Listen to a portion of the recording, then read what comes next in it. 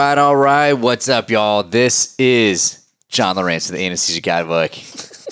We have an incredibly special guest on the show who's completely already laughing at me because of my radio voice intro.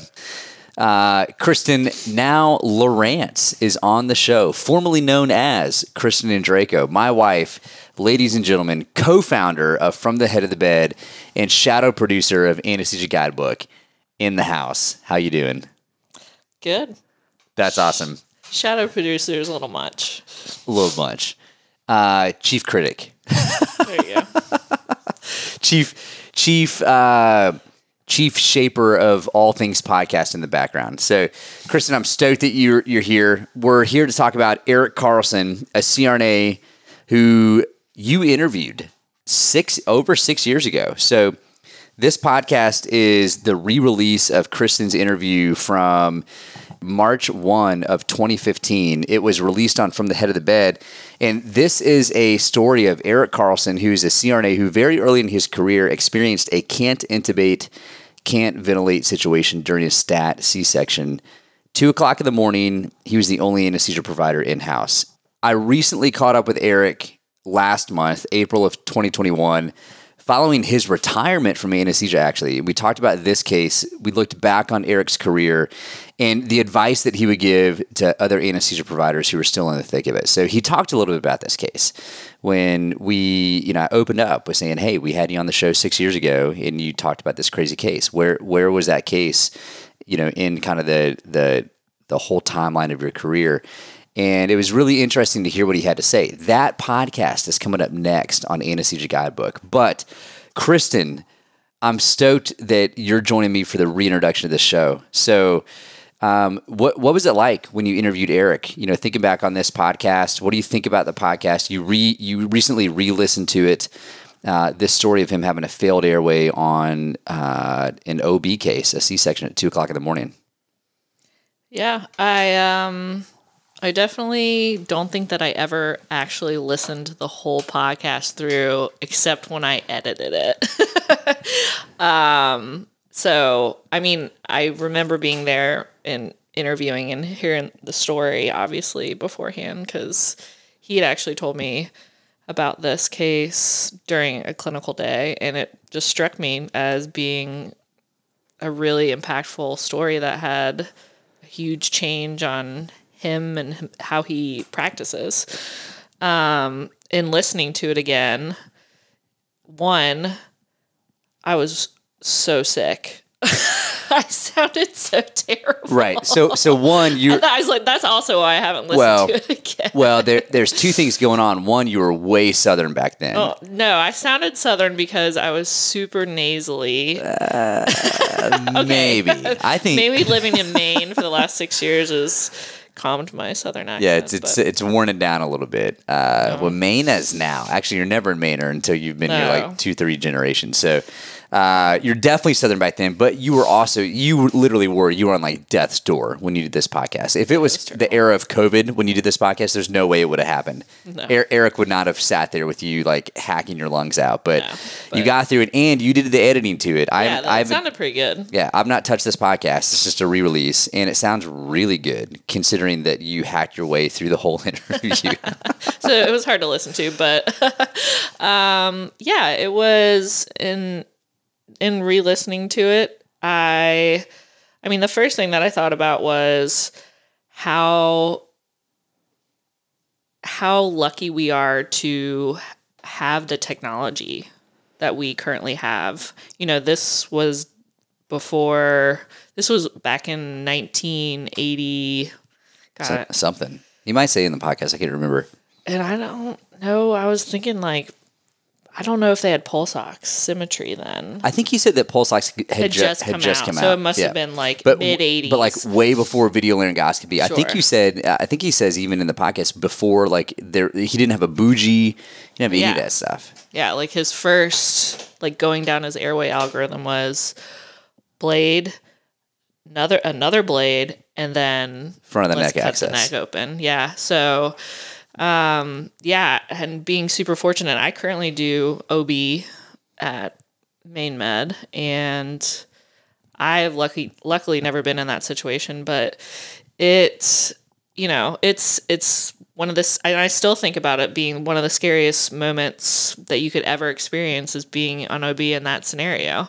And I think that, the McGrath, we have a McGrath in every room and we use it all the time. And it's made intubations on pregnant ladies that, that have been pushing for 4 hours, have to come stat to a section.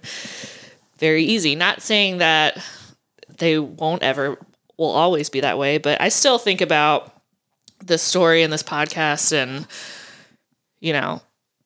every time that I go to intubate a pregnant lady. Yep. So it is a pretty epic and moving story. And, I think even though that it's been such a long time since it's happened and the technology has changed, Eric goes to say a rapid sequence induction should never be taken lightly. Yeah. And, every time that he goes to do that, he thinks about this case. So it's something that you hope never happens to you, but there's always a possibility. And he fortunately was able to, I don't want to people want to listen to the story. Right, I'm not going to tell you what happened. Yeah, you gotta totally. listen to the podcast. Yeah, listen to the podcast. This is My this is husband's the intro. really bad about that, actually. Telling stories before you hear the story. Yeah, you're like, oh, you should listen to this audiobook, but let me tell you all this. Let me tell you everything about it. Let me tell you all the juicy parts. So, all right. Well, they're going to have to listen to the podcast. So stay tuned. It's coming up. Kristen, it's so nice to have you on. Thanks for coming on the intro. Thank you. It's been fun continuing something that we started longer than 6 years ago. 2013, coming up on almost 10 years ago. So yeah, you've taken the reins and made this a pretty epic podcast, and people really enjoy it, and you do an awesome job. Well, thank you. And you put a lot of time and effort into it. I was going to say, it's an epic time commitment. So. It is an epic time commitment. I don't know if everybody knows that, but he puts his heart and soul into it, and it is, it shows. So, well, thank you for your support. You do a good job, baby. I could not do this without, one, your support, and I'm only half joking that you're the biggest critic. I kind of am. But you make it better, so thank you. You're welcome. Kristen Lowrance, ladies and gentlemen.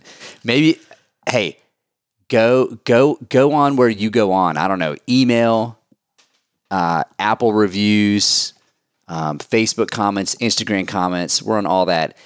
Tell me how much you enjoyed hearing Kristen on this. Gosh. This will be my last appearance. Maybe we'll get her back on, folks. I don't know.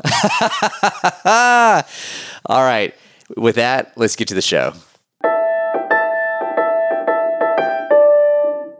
Hey everyone, this is Kristen from The Head of the Bed, and for today's show, we are going to be doing something a little bit different. I've found in talking with most CRNAs about their practice that everyone really has a story to tell, and I feel that it's those stories that have found to make an impact on my practice. So today we're talking with a CRNA that has been kind enough to sit down with us and share a story, a particular case with us. His name is Eric Carlson, so thank you, Eric, and welcome to the show. Thank you for having me. And just to tell you a little bit about myself, I've been a CRNA for 30 years as of this year. I graduated in 1985 from George Washington University, and I was in the Air Force at the time, or I had been recruited into the Air Force as part of my education and scholarship at the time. And from there, I served 5 years of active duty at Keesler Air Force Base in Biloxi, Mississippi. And when I left the Air Force, I decided at that time to stay there because I felt that it was a good place to get some more job experience before I made my next move. As it turns out, that was a good decision on my part because, as history would have it, I got recalled to active duty. Unfortunately, I was recalled to Keesler Air Force Base, even though my orders did state for worldwide duty 12 months. That was the first Gulf War, and fortunately we were only a short time involved in that particular encounter. And I was there for about 4 months before I was discharged again. At that point, I went and continued to look for a job, which ended up being my long-term job, which is here, working in Asheville at Mission Hospital for then Asheville Anesthesia Associates. And I have been there ever since. It's now All Care Clinical Associates. Great. So Eric and I were actually talking one day. He was precepting me, and I asked him if he could tell me about a story or a case that he could remember or would remember for the rest of his career. And immediately he said to me, I had a difficult airway case. So Eric, can you tell us a little bit about what happened that day? Yes, it's one of those cases that if you ever have one, you'll never forget.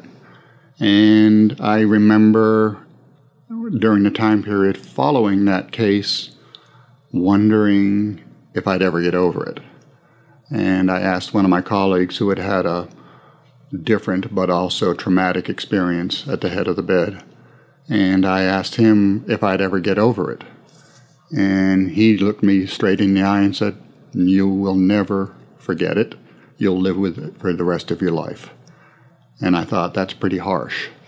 But he was honest. And I have lived with it for the rest of my life. And I will continue to always think about it. So yes, it was a huge impact for me. The case itself involved a difficult airway. And it was an emergency C-section at 2 o'clock in the morning, which is always what you dread to hear. But I was called and told that we had an emergency C-section. I was told that the obstetrician wanted to go right away. And so I went up to the delivery room as quickly as possible. And the patient had an epidural in, but it had not been dosed. It was wearing down. And I asked her if I had time. I asked the doctor if I had time to redose the epidural. And she indicated she did not want to wait for that she wanted to proceed as quickly as possible. So the patient was placed on the operating room table and prepped and draped, and we chose to go ahead with a rapid sequence general anesthesia. My assessment of the patient was nothing too much out of the ordinary. Needless to say, she was full-term pregnant. She was, I believe, Filipino descent, and her stature was maybe a little bit short and maybe a little fluffy, so to speak. But her airway to me looked like it should be manageable. And because of that, I proceeded without any further concerns to go with a rapid sequence induction. And one thing I mentioned about rapid sequence induction is one should never take it lightly. I don't care whether the airway looks like it's the perfect airway from heaven or wherever. You should always consider a rapid sequence induction with serious risks or possibility of serious risks. So during the induction period, everything was going according to plan, except when I tried to intubate her to use laryngoscope to scope her, I saw nothing familiar in terms of what I would expect normal anatomy. As I recall, the first blade I was using, laryngoscope blade, was a 2 Miller, and I could not identify any familiar structures, just a lot of soft tissue, very edematous. And at that point, I switched over to a Mac blade, Mac 3, to see if I could have any better view with a Mac 3, and I was still unable to identify any sort of structures that I felt I could work through. Following that, I tried to ventilate her with a hard airway in place, and I was unable to ventilate her. Needless to say, time has elapsed at this point, and going through my mind is, I'm in trouble. And the obstetrician was standing patiently waiting for my command to start the C-section, and I went through the whole thought process of what should I do next? And my first thought was, I may lose the mother. I do not want to lose the baby. And so I looked to the obstetrician. I said, get the baby out. And I felt that she would be able to do so, hopefully in a timely fashion, and maybe at least save the baby, even though I may possibly not be able to save the mother. At the same time, I asked the circulating nurse to stat page one of the surgery residents, preferably ENT, and have them come to the operating room to help me get an emergency airway. I was solo in the hospital. I was the only anesthesia provider in the hospital. Our staffing at that point allowed for in-house CRNA, and our anesthesiologist, who was, quote, our backup, was allowed to take call from home. So needless to say, that could be a crucial time period. And in this particular situation, my anesthesiologist was at least 20 minutes away, and I knew that. So I decided I had to proceed on my own, and decided the next thing I could do, because I couldn't ventilate and I couldn't intubate, and her sats were diminishing quickly. I actually take that back. I'm not even sure if we had SpO2 at that point. This was in probably 86, 87. So that was right around the time period where oxygen saturation was becoming standard use. How many years out of school have you been? I was probably more than a year out of school, less than 2 years out of school. And so my experience was adequate, I would say, but not extensive. I've always heard that out of school there's about a 3 to 5 year learning curve with experience, and it's a fairly significant learning curve during that time period. I would like to say that you continue to learn for the next decades after that, but that initial steep learning curve is supposedly about 3 to 5 years long. So I was in that sort of initial phase of learning, independent practice, and in the Air Force we had a very independent practice. So at that point, I would say my experience was limited, but should have been adequate for handling most airway situations. The following steps that I went through involved the idea of doing an emergency cricothyrotomy.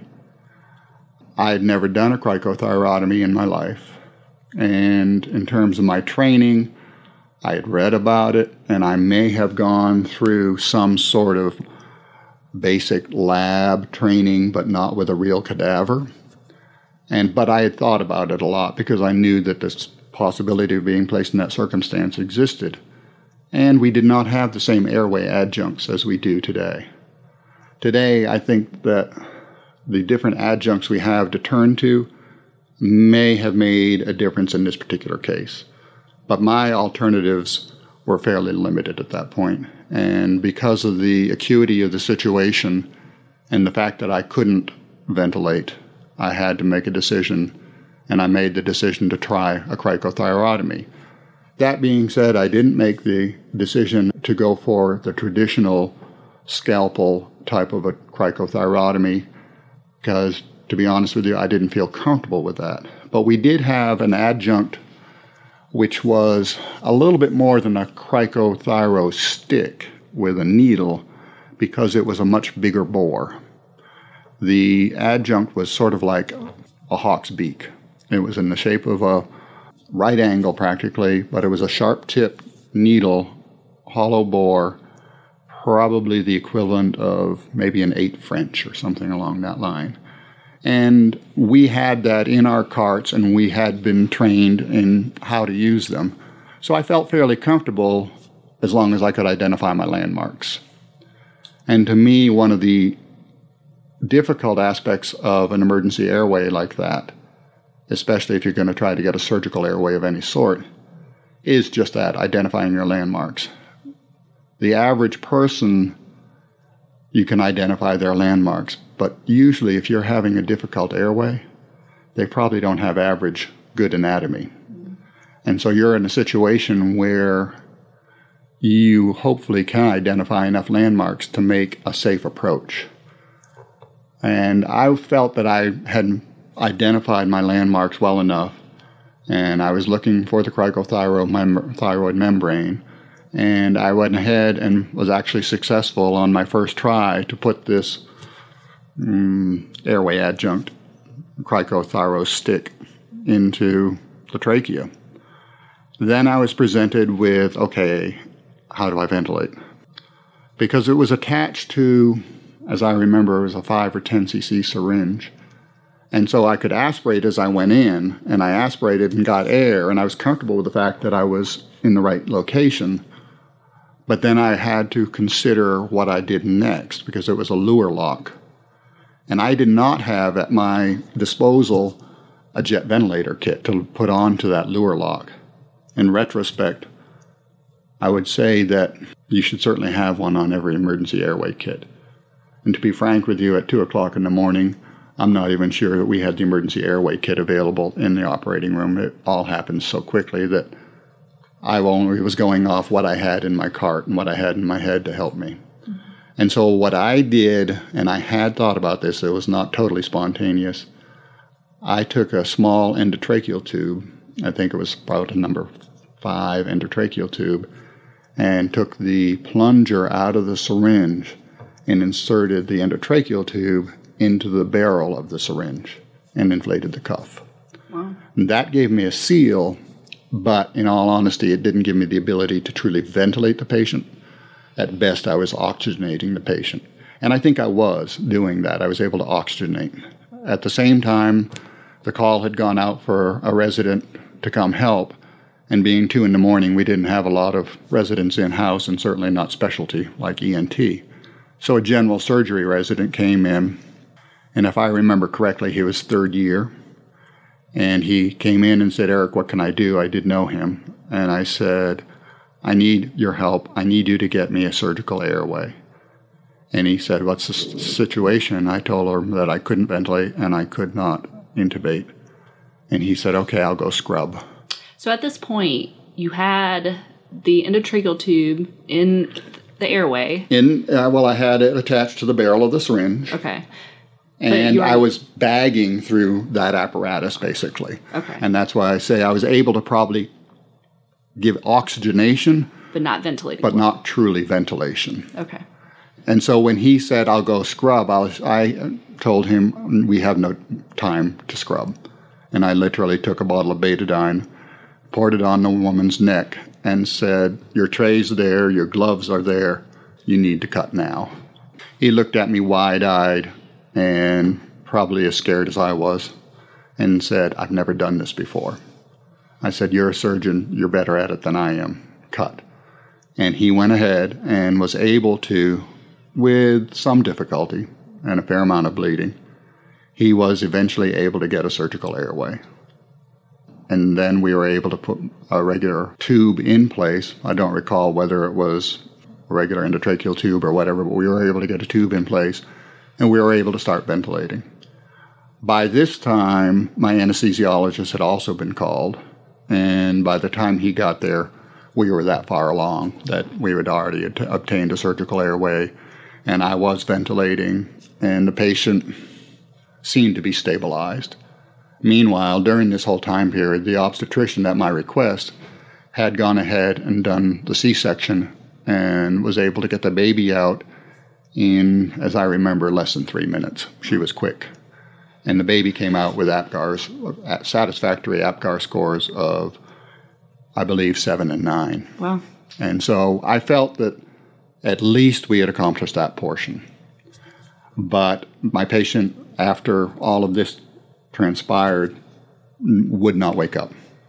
And so we transported her to the intensive care unit, placed her on a ventilator, and basically said our prayers and followed her for the next several days.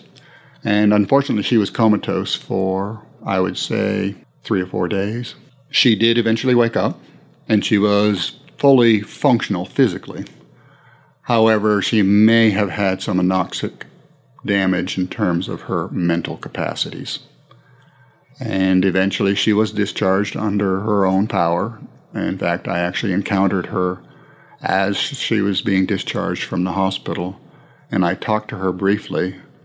Nothing important was said, but she was able to communicate and talk in a fairly normal fashion, although possibly a little bit slower, but seemed to be pretty functional.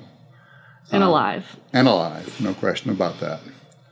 And so, in retrospect, the process did transpire to, I believe, there was a suit filed, and in the Air Force or any branch of the military, as a provider, healthcare provider, you are not personally held liable, but the suit, if filed, is against the military branch, whichever branch you may be in. And in that particular situation, the suit, I don't know how far it got, to be honest with you. I did have to give a deposition, and I did have to sort of give, in that deposition, my version of what happened. The obstetrician was also deposed, and she gave her version of what happened. In the critique of the process, which transpired at some point, I don't remember how long afterwards, the Air Force critique did find fault with my management of the situation, and their critique was my error was in asking the obstetrician to do a rapid C-section to get the baby out safely, when they say I should have asked the obstetrician, who was a surgeon, to obtain a surgical airway. Of interest is in her deposition, she felt we made the right decision and that I made the right call because she knew that she could get the baby out in a rapid fashion and therefore save the baby. Her feeling was that if I had asked her to get an emergency airway, surgical airway, she was not trained in that, she was not comfortable with that, and she had never done one either. And she felt that that would have been time wasted that could have had a detrimental effect not only on the mother, but possibly the baby as well. So that was the question that I faced in that critical time period. And in retrospect, even though the official findings say that that could have been a misjudgment on my part, in retrospect, I still feel that I made the best decision I could make under the circumstances. And it's easy for a panel to sit around and dissect something like that. But when you're in a critical situation like that, you do not have time to think of all the ramifications and possibilities and options. And I just went to my first option, and that was the instinct to save the baby. That's where we ended up. I believe the case was eventually settled out of court, but not being named in the suit, I was not personally informed of any outcome of the suit. And as far as I know, the baby was healthy, and the mom was healthy enough to at least exist on her own and not require any home care. Yeah, and it's because of that critical decision making that you made in that moment that that baby is alive and that mom is alive. Right. And in retrospect, if I had it to do again, if there are other things I could have done, today I think it would be a different outcome. Today I think that with the airway adjuncts we have, I probably could have done some sort of an airway adjunct and probably avoided having to have that anoxic period and have that period of where I could only oxygenate and not ventilate. And I do not know how much time it took me to go from inability to ventilate to obtaining that cricothyrotomy. It was a time period of who knows. Yeah, a blur. Yeah, it was all a blur. Those types of things. And it's obviously is a situation I've lived with since then. And I mentioned that one of my colleagues who had also had a bad incident said that I would live with it, but it would get easier, it would get better. And needless to say, you do get through it if you choose to pursue your career. You have to. But it has always and will always influence my thought process if I have a difficult airway. Because always in the back of my mind, I know what the outcome could be. And there's no worse feeling than having a bad outcome, regardless of what the extent of that bad outcome is. And I know that you had said, something like this that happens is always going to affect you later down the road. In particular, is there anything that you've done in your practice that you've changed? I think because of that incident, I am more aware of the potential for an airway disaster, and I approach the idea of a difficult airway with that knowledge, and I'm probably more familiar with our emergency airway cart than the average CRNA in our group is. In fact, I would be willing to bet the average CRNA in our group has very little familiarity with our emergency airway cart because we don't have to use it that much anymore. Sure. We have adjuncts within our anesthesia cart that can probably get you through the vast majority of your airway crises. And if you have to pull out the airway cart, then you would probably find most people rifling through the drawers looking for the proper equipment. That being said, there has been at least once or twice that I have actually given an in-service on our emergency airway cart. And this interview reminds me that we need to do it again sometime in the near future. I want to touch a little bit on the communication process during this critical incident. What was going through your mind? How were you communicating with the team when you're making these decisions? Well, being the wee hours of the morning that it wasn't a large team in the operating room at the time. As I recall, I probably had a senior resident who, as I stated, was probably third year OB, maybe fourth year. There was no attending available. The attending, I believe, as long as they were third or fourth year, the residents were allowed to at least start a C-section on their own if it was considered urgent or emergent. So I believe there was the third or fourth year resident, and there may have been a first or second year OB/GYN resident as well. And then in addition to that, there was a circulating nurse and a scrub probably, and myself. No anesthesia tech. So literally I was the only anesthesia provider in the hospital, let alone the operating room suite. And so my communication was to the surgeon directly, and she was very responsive and very helpful. She immediately made the incision and got the baby out. As I mentioned, it only took her 3 minutes. The other communication was to the circulating nurse, and she was the one who was making phone calls for me and stat paging the surgery resident and calling my anesthesiologist and telling him that we had a critical situation. And as I said, despite the fact that he was notified almost immediately, he was still 20 minutes out. And needless to say, 20 minutes in an airway situation is not going to be much help.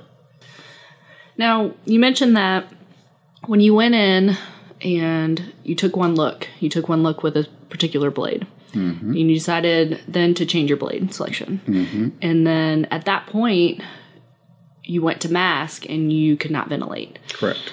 Can you walk me through, did you have a particular algorithm, and, what was it that made you decide right then and there, I might not save this mom and I need to get the baby out?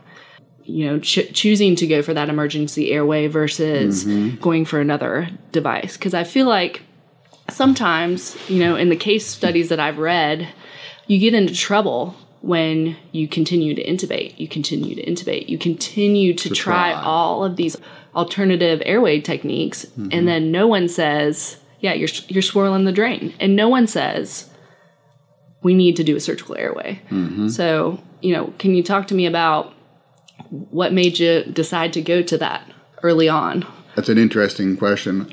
As I said, I think every CRNA or every anesthesia provider should have in their back of their mind some sort of a mental algorithm that they're going to go to, because you never know when you have to switch from plan A to plan B to plan C. And if you don't have some sort of an idea of what your algorithm would be, then you don't really have the time to figure it out in a given crisis situation. And so I think that I had, in my mind, thought about it and had thought, okay, if A doesn't work, then B, and then C, and then D. And in that circumstance, I feel that I probably went through that. I went through two different laryngoscopes, blades, and at that time, you didn't have an LMA, for example. No, LMAs did not exist. To be honest with you, I think the only adjunct that I had available to me, I don't even know if we had fiber optic, to be honest with you. What about a bougie? Believe it or not, we didn't have bougie. Oh, wow. I So don't you're remember rolling having into- bougies until I came to Mission. But in that circumstance, I don't know that a bougie would have helped because I was never able to identify any landmarks whatsoever. Yeah. So could I have tried a blind bougie attempt? Maybe I could have, but by the time I failed with 2 separate laryngoscope blades and failed at trying to ventilate without and with an airway, a hard airway, things were far enough along that I knew that I didn't have time to continue different efforts, and I had to make the decision. And as I said, I think I went in there not necessarily for that particular case, but I entered that particular circumstance with the algorithm already in place. And now I'm not saying it was hard and stone type algorithm. For sure. But I certainly had gone through the scenario several times over my short career at that point. And since then, I've gone through it many other times. And that algorithm would change today because we have different alternatives. But as you mentioned, at some point, when things are spiraling downhill, somebody has to make that decision at a really early time, a relatively early time, to go for a surgical airway. And since I've been in my present practice, I can think of probably less than a half a dozen. And it may only be 2 or 3 times that we've had to go for a surgical airway. And they're not pretty and they're not easy unless they're in the hands of a very experienced practitioner. And I have since gone to a couple of emergency airway classes, and I've actually done cadavers and pigs since then. Yeah. And because I feel that even though it's not likely, if you have some familiarity with it, you stand a better chance than none. Exactly. I think that it's definitely a great tool to have in your back pocket. Mm-hmm. And the fact that you might not ever do it in your career, hopefully, mm-hmm. but if ever given that opportunity that you know what to do in that situation. And WCU this year that we were able to actually perform cricothyrotomies on pig tracheas, and it was a great experience. Yes. And I will take that away with me forever. Hopefully I won't ever have to use that, but it's a great tool to have in your back pocket. But you have those people that are practicing in rural communities, and they're the only anesthesia provider, and absolutely, and those are the people who are definitely at risk. Yeah, for sure. Being the only anesthesia provider in any given situation, I don't care how experienced you are, you have to put yourself at a little bit more of a heightened level of awareness, because you can't turn to somebody and say, "Here, you take over," or "Give me a hand," because that somebody may not be there. There may not be anybody more experienced or any more help than you can provide for yourself. Mm-hmm. You can hopefully get a second set of hands, but you may not have any experienced hands to help you. Mm-hmm. And just wrapping up, thinking about, you were newly experienced coming out of school when this happened to you. Mm-hmm. Do you have any advice for graduates that are just right out of anesthesia school and what to do when placed in that situation?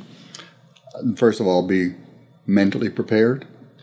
As I said, have some sort of a plan A, B, C, and D in your mind at any given time. Always have the idea that if this doesn't work, what's my next step? And especially if you anticipate the possibility of a difficult airway, plan ahead. You're much better off being prepared and not needing it than not being prepared and finding yourself already behind the starting line. You need to have your preparation. And so if there's any consideration that you may have a difficult airway, don't hesitate to get out the emergency airway cart and bring in the glide scope or whatever else you have as an alternative to the traditional laryngoscopy. In terms of other preparation, if you haven't had some training, which you have been fortunate enough to have, and again, that's just one little blip on the map, I think you could make an argument for going to an emergency airway course at least once every several years, just to refresh your memory, not only on known techniques, but maybe learn new techniques. And there are airway courses out there that I've heard are very, very good. I went to one which I thought was excellent, but there is one called the SLAM airway course, and it's pretty much targeting ER and anesthesia providers. And so it's an advanced airway course. And I know that it's given annually in different locations throughout the country. And I have not personally attended that course, but even at this late stage in my career, I plan to go to another airway course sometime in the relatively near future. Great. I think that's great, and that's, you are continuing to learn in that aspect, that it's a steep learning curve in the beginning, but continuing to advance your practice and doing those workshops, I think can only benefit you. You have to remember that when you're at the head of the bed, whether you're an anesthesiologist or a nurse anesthetist, you are considered the airway expert. And if you don't have a fairly comfortable grasp of that, then you need to continue to strive to be that. Well, thank you very much, Eric. I think that everybody can benefit from hearing that story, and thank you so much for taking some time to sit on the show with us. You're welcome. Right. I appreciate the opportunity, actually. Great. Thank you so much. Hey y'all, John here. If you're digging the show, will you take a couple of minutes and drop a review of Anesthesia Guidebook on Apple Podcast? Your comments and ratings help other people trust the show. Also, send a link to the podcast to your classmates and colleagues. Word of mouth is the best way for Guidebook to grow. Thanks so much, and I'll see you next time.